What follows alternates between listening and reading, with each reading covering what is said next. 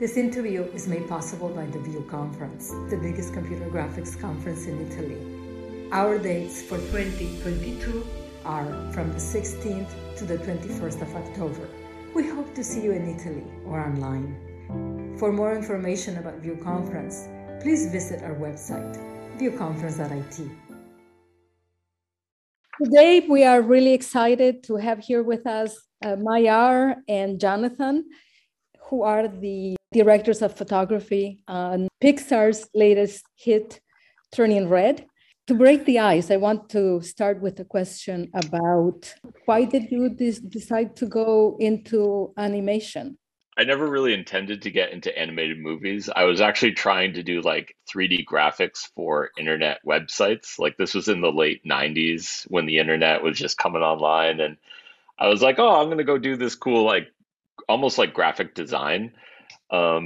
But there's really no schools for that. And so I ended up going to college for a media arts and animation degree. And when I when I got there, it seemed super focused on animation, like character animation, which was terrifying because I had no intention of ever doing that. Like I knew that was not going to be my thing. And I remember asking my advisor on the first day of school, like, what if I didn't do character animation? What if that's not my thing? And she was like, you might be in the wrong program. And I was so scared. I was like, oh my God, I just answered up to go to college. We got student loans. Like I'm in this thing. I got to do it now. And I was just like, okay, I'm just going to do it and see what happens. And fortunately, like when I got midway through the program, I was able to like focus more on shading and lighting and modeling and that kind of stuff and not do as much character animation. And it was totally fine. It's a little bit of luck and then a little bit of like, well, I just need to work hard and get through this part and then I'll find out where my career goes after that. I had a similar story. I was thinking I wanted to get into effects and I'm horrible at math, so I had no idea what I was thinking at the time. But I had just seen God, what was it? I think I'd seen Jurassic Park at some point and thought, whoa, this is pretty mind-blowing. Just the feeling of believability with CG and graphics had just come so far. And then I went to film school and actually it was, like John, in my first year there, I met someone who's like, well, I don't know if you're in the right direction. And so someone mentioned to me, have you heard of this thing called layout? And that person actually had just left Pixar to go to film school. So I was going to school with him and he was telling me how the industry was working. And I didn't even know that layout existed. And basically, the more I learned about it, I just fell in love with animation and storytelling.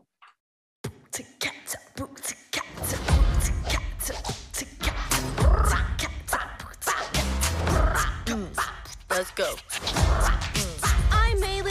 I wear what I want, say what I want, 24/7, 365. I know, it's a lot. But I don't got time to mess around. All about that hustle, am I right? Poor town. This is gonna be the best year ever. And nothing's gonna get in my way. All right.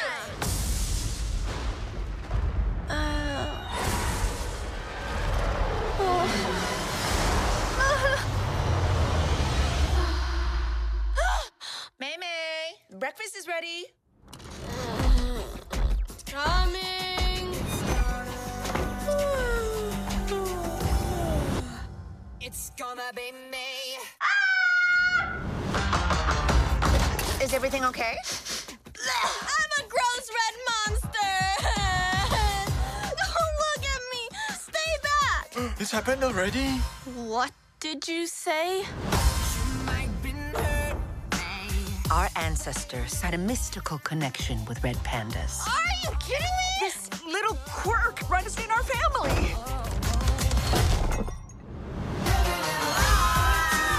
You're so cute. Sick. I've always wanted a tail. I'm a freak. We love you, May. You're our girl. Whoa. You're you. Any strong emotion Yes. will release the panda. Abby, hit me.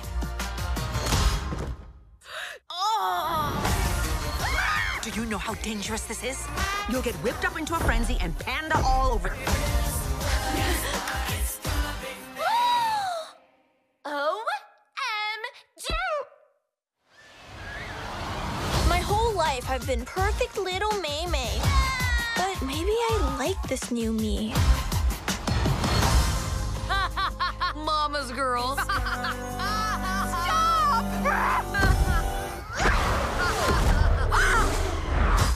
Tell me a bit about your approach to lighting and cinematography. I have to call out too, we did not plan to wear the same color today. Like, this is actually somewhat embarrassing that we're both wearing like purple. Wow. When we first started on the movie, it was really funny. They were out of space in this one building, and we wanted to sit close to where Rona, the production designer, was. And there was a cube, and the cube was like maybe 7 by 7 feet. And I was already sitting there, and I'd never really worked that closely with John. We had worked on a couple of movies, but he literally was down for moving into my cube. and we shared a cube, which was amazing because I think early on, like, we had a lot of really fun conversations about kind of understanding what Domi's vision for the movie was. Mm-hmm. And we were learning a lot together because we could just bounce ideas back and forth it just instantly and say, hey, look at this, or hey, look at this. And I think that both of us kind of quickly, at least for, I don't know, John, I think that both of us kind of quickly realized that there's like a certain aesthetic that she was going for. Kind of like I'd say the best way to kind of describe it is like she was always pursuing like a simplicity with the visual image. And I felt like we were always kind of presenting just a little bit more, and she was good at kind of whittling it down to what it is that she wanted visually. And I think that, like, probably for John and I, we'd come from other shows that like there was like a realism that always seemed to be there, whether it was the lighting or the camera work. And I think she was really embracing this kind of like animation aesthetic that honestly was challenging and refreshing for me to try and pursue compositions that were way more graphic, because it was challenging to do. And I remember needing to work closely with John in certain situations because I didn't know how he was going to light things. And vice versa, you know, because it's hard to find something that feels graphic given that there's a background in space and depth, and you don't know how it's going to get lit. Yeah, and I think that stylistic conversation that happens, like it's a really important conversation to have with Domi and Rona, the production designer, early in the film, because it informs, you know, not just how you're going to light and shoot the movie camera wise, but also like what technology you're going to need to use. Do we need to use new stuff? Are we using stuff that we already know how to do, or are we using that stuff and using it in a different way? And, you know, I felt like at first it's like, are we doing line work? Is this painting? Is this like this kind of like way outside style?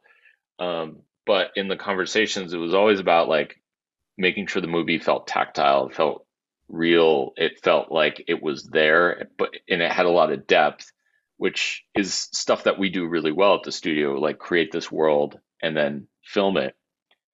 But like Mahyar was saying, like a lot of times we're pushing towards that realism, where here we still wanted to like capture light through a camera, but then stylize it in a way that still held on to those photography principles, but gave the movie this like other slant.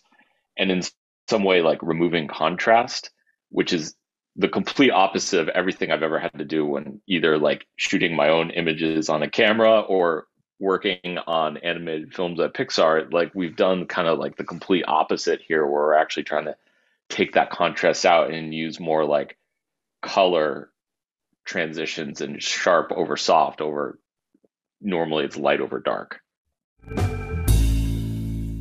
I've seen it a few times and I'm so enchanted by the visual style. We had a lot of different reference ideas like at the beginning of the film. And in some ways it was trying to like, how do we put all these pieces together and make them and still have the movie feel really coherent, like from act 1 through act 3. You know, I think the storyboards had a lot of like there was a poppy vibe to them. There was a lot of energy. And there was all these like special shots where it would like go into May's head and the whole snap zoom thing. And when I joined the film, we were referencing, Rona had these great photographs that she was referencing that were like these super low contrast images by this photographer out of Singapore. And we were looking at these images, and it started to be like the backbone of the idea for the look, where it was like pastel colors, soft light, really vibrant sort of pops of color here and there, but really trying to take some of that like harsh shadow contrast. Like this is not like a bleach bypass kind of look. This is like a softer kind of thing. And that look actually holds up to comedy, and it holds up to really dramatic moments. And it can be fun, it can be serious. And so it allowed us to sort of shoehorn in all these other different ideas and like special shots to like get the anime influence, get those like really cinematic moments. And we were able to progress that look through the film, through acts 1, 2, and 3. Not to mention there's like tons of movies that we were looking at too. Mahyar, you could probably expand on those. Yeah, I feel like there was also a theme that John and I really liked, which was evident in the storyboards, which was there was just a playfulness with the way Domi kind of engages with her characters in the storytelling. It was always charming from the beginning.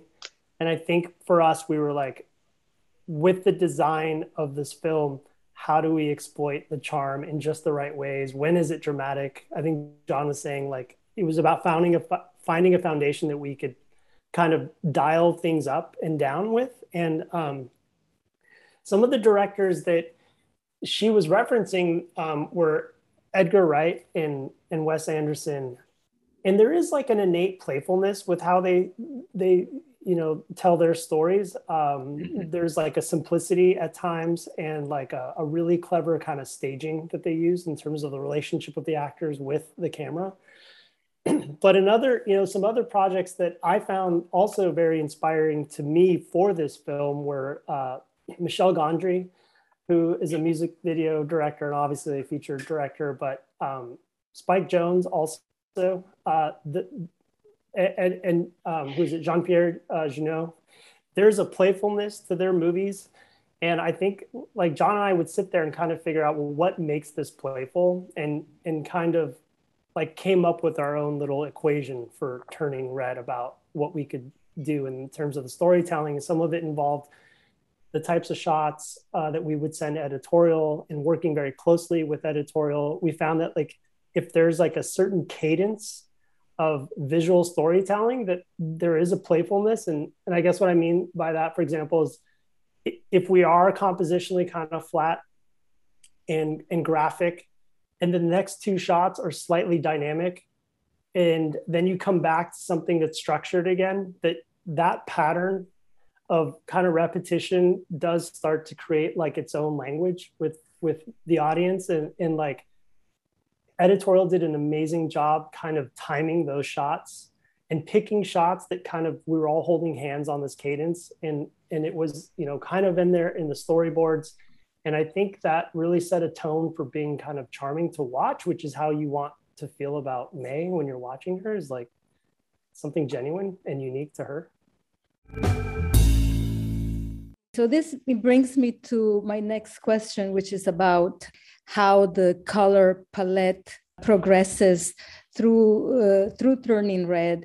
We kind of started it out. We kind of broke it down, act 1, 2, and 3. And, I think Mahyar and I talked about like the emotional spikes in the movie, and it was cool. You actually mapped that out, Mahyar, which was kind of nice. I mean, it was like the initial version of the movie, but it helps say like these moments are like real emotional spikes, and like how can we use light, color, camera to like accentuate those areas. And I feel like act 1 is like the most innocent, where it's like pastel, soft colors, bright daytime. It's like the introduction to our version of Toronto. So we're just trying to introduce the most idyllic version. And it's like May knows who she is right now. She's got everything locked down. It's like she hasn't broken out into herself yet. So we kind of wanted the color palette to mirror that innocence. And then as the movie progresses and May turns into Panda, we start introducing more contrast, a little bit more saturation. We're also using like time of day to introduce like some darker values, some darker colors, and trying to use like saturation to like show that she's breaking out into herself. And then finally in the third act, we're going like the concert is full. I mean, there's some vaporwave in here. There's like animated lights. It's way more chaotic. We have the ritual kind of thing. So we're going like she's totally broken out of her original mold. And there's some places where we use light color to sort of identify with the family. Like there's this moment where grandma is like interrogating May in her bedroom, and we have this like green light on her desk, and then her bedside lamp is this warm kind of light. And so we're trying to play like the green of the family with the red of May in light to sort of play those two ideas off of each other. So we always look for those kind of opportunities to say like, this is what's happening in the story. What can we do on our end to sort of enhance and echo that feeling and emotion? Can you tell me how you lit the panda and if the fur presented some specific challenges? Fur is never easy. It's always hard. And if we can visually hit the target, then we can't render it because we can easily make something that doesn't render, like it's too expensive to render. So you're sort of constantly battling those two things. I think one of the challenges with the panda that was a lot of back and forth for lighting, shading, and the rendering department was the fact that she's red, black, and white. Like these are three very like different colors. Just having black and white almost means you need to treat those areas almost like their own sub character on them to make sure the white isn't getting too bright, the black's not getting too dark, and the red, you can actually read all the gradients of red and orange that are on her. So it was months and months of like tweaking the shading and learning how to light her, and then how do we render her efficiently? Because we also knew that all the aunties were going to be pandas, and we had Mingzilla as the panda. So we had to make sure that we had a good setup for rendering that much fur across multiple sequences. The camera movement is very fluid, but also very dynamic. What kind of rules or framework did you develop for the camera work? Thanks, Maria. It makes me so happy to hear that you thought it was so fluid, because I think we did a lot of planning to try and work with, editorial and actually work with story as well to try to create like a fluidity, which I think was part of that cadence that I was mentioning before. But I think with editorial, one of the things that we felt early on was there was like an energy to how they were cutting things that was bringing out the comedy. And so depending on the sequence, I think that building off that cadence that I mentioned, if the sequence needed to be funny, then we would try and find shots that presented contrast. For example, when Panda's in the bathroom and mom comes to her call for help, we're very kind of organic and handheld in terms of the camera operation in the bathroom with kind of the chaos that's there. And then when we cut to the hallway with mom, the camera is literally on a tripod static. And there's a contrast there between seeing what May's feeling and what Ming's perspective feels like. And we kind of continue that language of static versus organic, or like controlled versus organic throughout the whole film. Like John was saying earlier, May kind of thinks she knows who she is. She's following her mom's rules. So the camera work at the beginning of the film is very structured. Compositions are very graphic. Symmetry was something that we were pursuing. And as she becomes a little bit more anxious and unsure of what the panda and what her voice is and what her inner voice is, we aren't shooting with the actor on center. We tend to break that and actually be more asymmetrical, less graphic, and use kind of camera moves that are more organic and not as controlled to kind of represent that she's unsure of what this future is going to bring. Let's go back to the lighting. That end sequence at the pop concert, the effects are really spectacular. Yeah, I have to say that that was one of the more terrifying parts of the movie, just because it felt like it was a lot about lighting, but it's like concert lighting, which is animated stuff, which is really hard for us to do. And I remember Mahyar like, dude, we got to start thinking about this, and I wasn't thinking about it yet because I had like other stuff, but it was like, oh no, yeah, we got to do this concert, and like, how much do we have to choreograph the lighting to the concert? Like, how much of it are we going to see? I think there was one thing, Mahyar, that you said really early on, like you had some reference for like after like the concert gets interrupted by Mingzilla, but the lights just keep going as if the concert never stopped.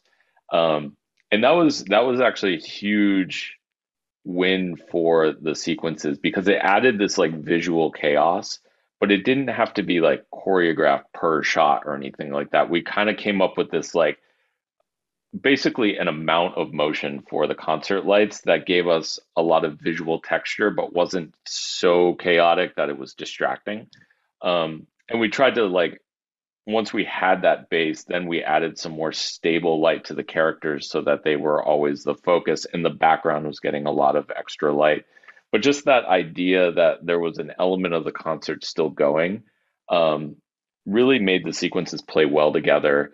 And we could then focus the really choreographed stuff for that concert intro, which was like the biggest, most important part of it.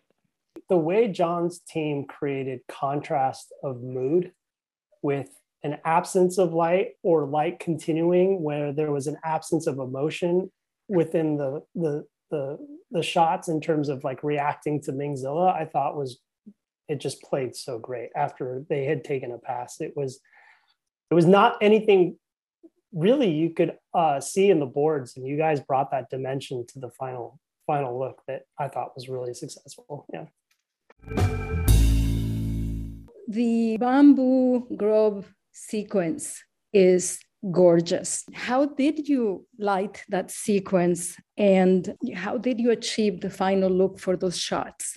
I mean, we kind of explored a lot of different ideas for the bamboo forest before we even got into like camera and lighting. I mean, there was like, should it be nighttime with like kind of glowing stuff or like a sort of sunset kind of thing? I feel like we ended up in this place where it was like, we really wanted it to be ethereal. So it's like, we did a lot of like heavy vignetting with lots of depth of field kind of stuff. And then on the lighting side, we have this sort of horizon light that is kind of rotating and it's also changing color. So you're getting this intensity and color change. Even so in static shots, there's always some light movement off in the background and a lot of atmosphere just so that the forest is going off. So it's like we wanted to create this like contrast to the ritual that's happening, which is super dark, really punchy colors at nighttime in the temple. And then we're cutting into this like almost like cool, glowy, bright kind of bamboo forest. And it didn't need to be scary. It wanted to be something that was serene and ethereal. And I like the camera work that was done in there too, because it's a little bit more like it's serene as well. Like, I don't know if that was intentional, Mahyar, where it felt like just like the contrast between the temple, like it felt very like chill, which was nice. Yeah, I think that when we were in that ritual, it was again like you were saying, I think about contrast. Right? It was about using lenses that were very wide lenses when we first go into that environment with the bamboo, so you could really feel the essence of what the forest felt like right out of the gate. Like you didn't want to be close, you wanted to be super wide where she feels small and it feels more about the environment rather than May in that particular moment. And then lens choice is to slowly get closer to her as she gets deeper into this bamboo forest. It was really about kind of being wide and then coming in close and then expanding again when she comes out into the area where the portal in the mirror was. That sequence, the nightmare sequence with all the red and the boys turning into flowers, it's like gushes of blood, right? I mean, it's very intense. The layout lead, Derek Williams, the boards were always kind of really intense and weird. And I think he kind of ran with obviously that aesthetic. And in terms of like camera and composition, I think the challenge was about being able to capture the essence of what was in the boards, which is like nothing else in our film. There's no other scenes like that in the movie. There's no other, like, there are some fantastical moments, but there aren't talking flower, boys and like animals. No nightmares. Yeah. And I think our leads worked really closely on that one.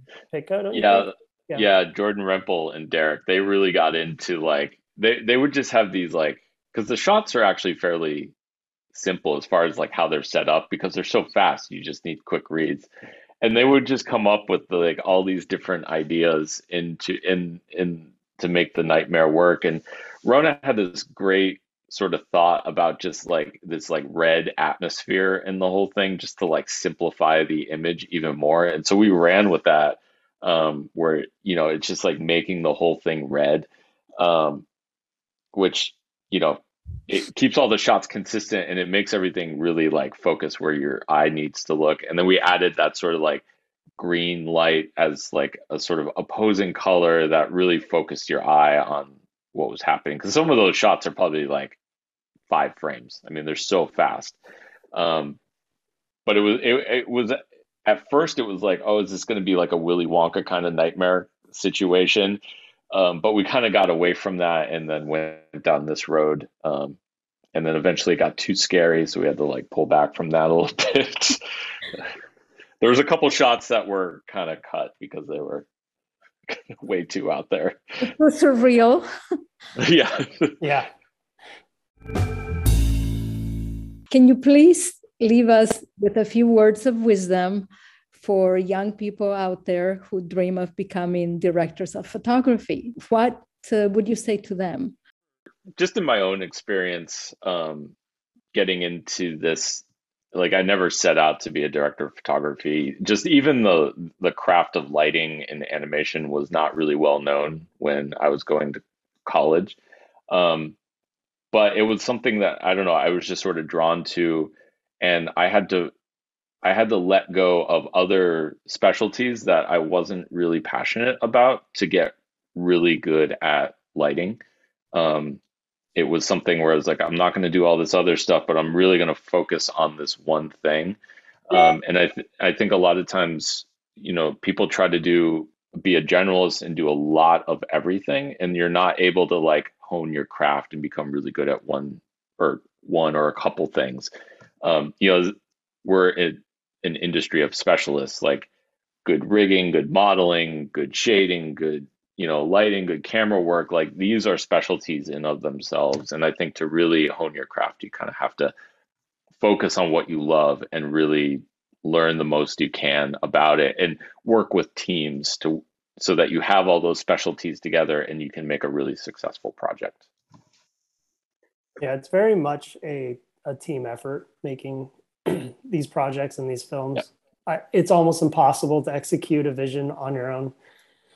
That being said, I think from a layout, camera and staging point of view, what was always helpful to me was basically really kind of understanding film history and understanding why directors have shot scenes a certain way or films in a certain way. I think what's always intimidating to me at the beginning of a movie, as I'm sure John feels the same way, when you're called a DP, it's like, oh, what is the film language of this movie? And you're like, yeah. I don't know.